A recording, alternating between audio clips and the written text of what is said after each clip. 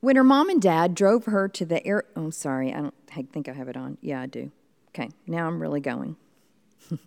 We have that first line down, don't we? When her mom and dad drove her to the airport in Sacramento to drop her off for her flight to New York, where she would be a college freshman, her mom didn't even get out of the car to say goodbye. The tension was high between the daughter and her parents. The daughter wanted her freedom and independence, and she was embarrassed by her parents. The parents were hurt and angry. After they drove away, the mom cried and then circled back around to the airport to give a proper farewell, but it was too late. Her daughter had gone inside, and she was off. The daughter's name is Lady Bird, and this is a scene from the movie called Lady Bird that came out in 2017. In some ways, the drama between the recalcitrant teenager and her parents, well, it's not all that unique. We know that part of what happens is that our children need sometimes to push us away in order to find their own self. But Lady Bird, she takes it to the extreme. You see, Lady Bird is not the name she was given at birth. It is the name that she gave to herself. She so wants to not belong to the community that she is part of that she shuns her own given name. She wants nothing to do with the Catholic school where her parents send her. She wants nothing to do with her father, who does not make enough money to pay her college tuition. But after she gets to New York, and after she is on her own for a while, she begins to see her mother's oppressive love differently, and she calls home. And her parents are out, and so she leaves them a voicemail. Hi, Mom. Hi, Dad. It's me, Christine. It's the name you gave me. And it's a good one. And then she begins on the voicemail to reminisce and talk to her parents. And before she hangs up, she says, I just wanted to say thank you. Thank you. Today's scripture lesson is about an estranged family. Jacob and his twin brother Esau have been at odds since birth. Jacob tricked his brother out of his rightful inheritance, and this angered their father. Then Jacob and his own father-in-law Laban struggled to agree both on family and business matters. And now, after years, decades of isolation, Jacob is on his way home to patch up a family feud with his brother. By all outward measures, Jacob has become enormously successful. He has massively large herds of camels and goats and cows and sheep and donkeys. He even has 2 wives, a reminder that we don't always need to emulate the families of the Bible. And he has 2 maids and lots of kids, but he sends all of them, the livestock and the family members, all of them ahead, and Jacob stays behind at the riverbank, and he spends the night in solitude. He plans to be completely alone. But instead of finding solace, Jacob spends the night wrestling in agony. It is the worst night of tossing and turning you can possibly imagine, hardly a wink of sleep. Last weekend, I caught a television interview with New York restaurateur Danny Meyer. Danny spent 35 years building his 20 restaurants, and last year his company had a $100 million revenue. But when COVID hit, Danny laid off 2,100 employees. He pointed out that restaurants employ more people than the airline industry and the car industry combined. This is a huge crisis. And the interviewer said to Danny, "Wow, that must have been a nightmare for you." And Danny replied quickly, "It was only a nightmare on the nights that I slept. Jacob had one of those kind of nights. The text says that Jacob wrestled with God until daybreak. They wrestled so much that when he walked away the next morning, Jacob was limping because his hip had been knocked out of its socket. This is no God moment of a still small voice whispering in the air. This is a cajoling, a fierce dialogue, a demanding prayer. It is the mixed martial arts of prayer and spirituality. It does not sound pleasant at all. Jacob isn't even sure who he is wrestling with at first. "Tell me your name," says Jacob. But the reply is no reply at all. "Why do you want to know my name?" And yet, at the end of the wrestling match, Jacob says, "I have seen God face to face." And Jacob marches off, sloshing his waders through the waters of the Jabbok Fork River and into his homeland to reunite with his estranged brother. Some Old Testament scholars, such as Phyllis Tribble, have said that the word in this text for wrestle, that Hebrew word wrestle, really means God gets dirty. Or if you're reading a version of the Old Testament in Greek, the word here is agon, from which we get our English word agony, or our word antagonistic.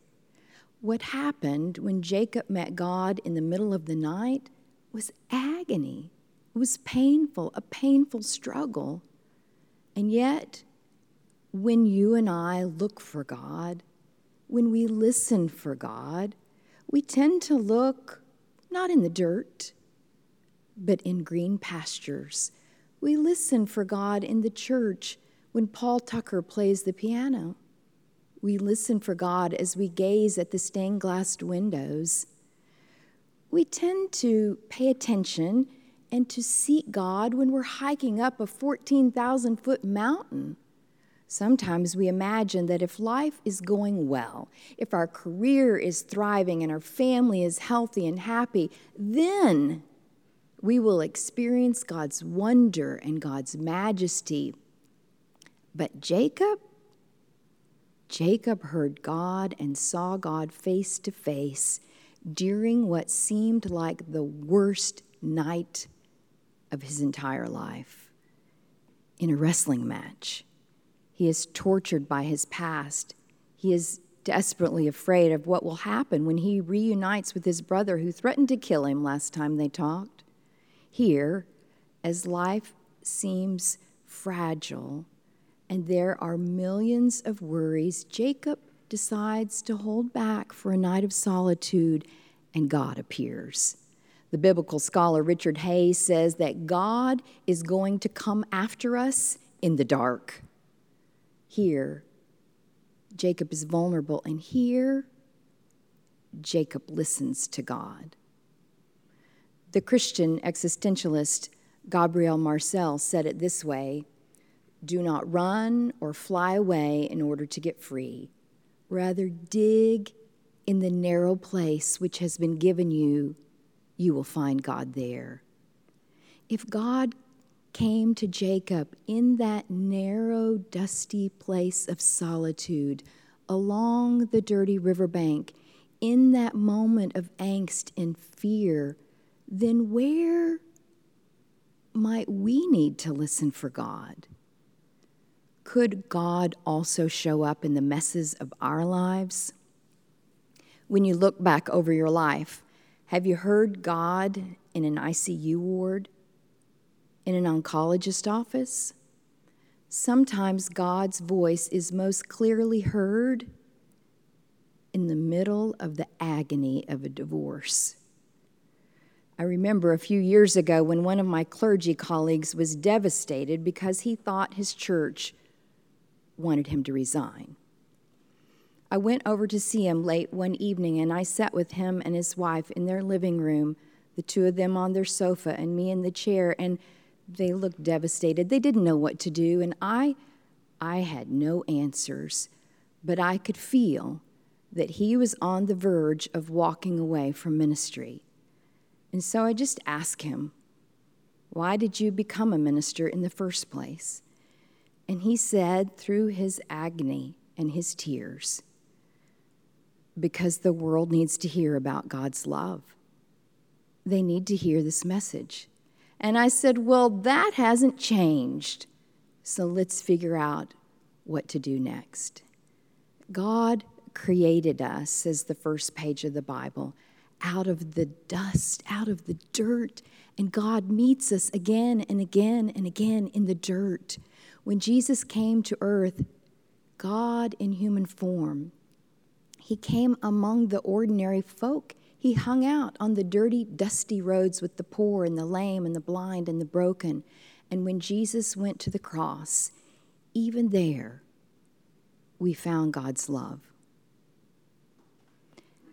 Elie Wiesel was sent to Auschwitz when he was 15 years old.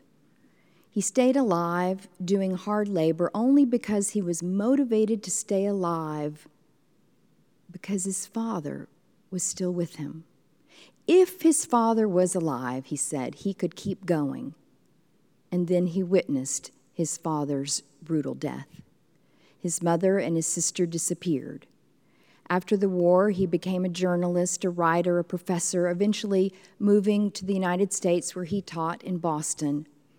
After surviving the concentration camps, Elie came to the United States and he met with a very famous rabbi, a rabbi that some people thought might even be the Messiah because this rabbi was so wise and so saintly. The two of them sat down and talked for 2 hours, Elie and the rabbi.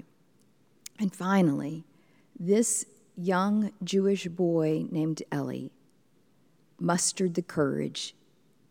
And he asked, Rabbi, how can you believe in the name of the Lord after the Holocaust? And the rabbi looked sadly at the young Elie and he replied, and how can you not believe in the name of the Lord after the Holocaust? Both questions point to the honest human wrestling with God. God comes to that place where we honestly struggle with what we most deeply experience and believe. We wrestle with God and we emerge as someone new, someone with a new name, someone changed. You see, at the end of the story, God gives Jacob a new name. God says, you will no longer be called Jacob, but Israel. Jacob, the old name, means trickster, but Israel, the new name, means one who strives with God. Jacob is given this new name, Israel, and Jacob stands in for all of us who seek an authentic and meaningful relationship with God. Israel refers, you see, not to one man, but becomes the name for the whole community, the people of Israel, the whole people of God. He symbolizes all of us who strive to hear God and to honestly listen to and engage with God in whatever trials and struggles we face in this life. The God we need is not a God who sits off alone on a cloud or on a throne made of gold and jewels. We need a God who meets us in the dirt. Jacob, he has been a scoundrel his whole life, but God still loves him and is still with him in the dirt and still blesses him for a new future and a new life. Our whole nation, our whole world is in a struggle right now. All of us can taste the dirt of despair. There is really not a person alive who has not somehow been touched by this global pandemic. It is our reality on some level. All of us must wrestle with this moment. The question is, Who will we be when it is over? The pandemic, it's going to end. No doubt this crisis will pass. But right now, we have a chance to decide. Will we allow God to give us a new name? When we walk away from this moment limping, what name will God give to us?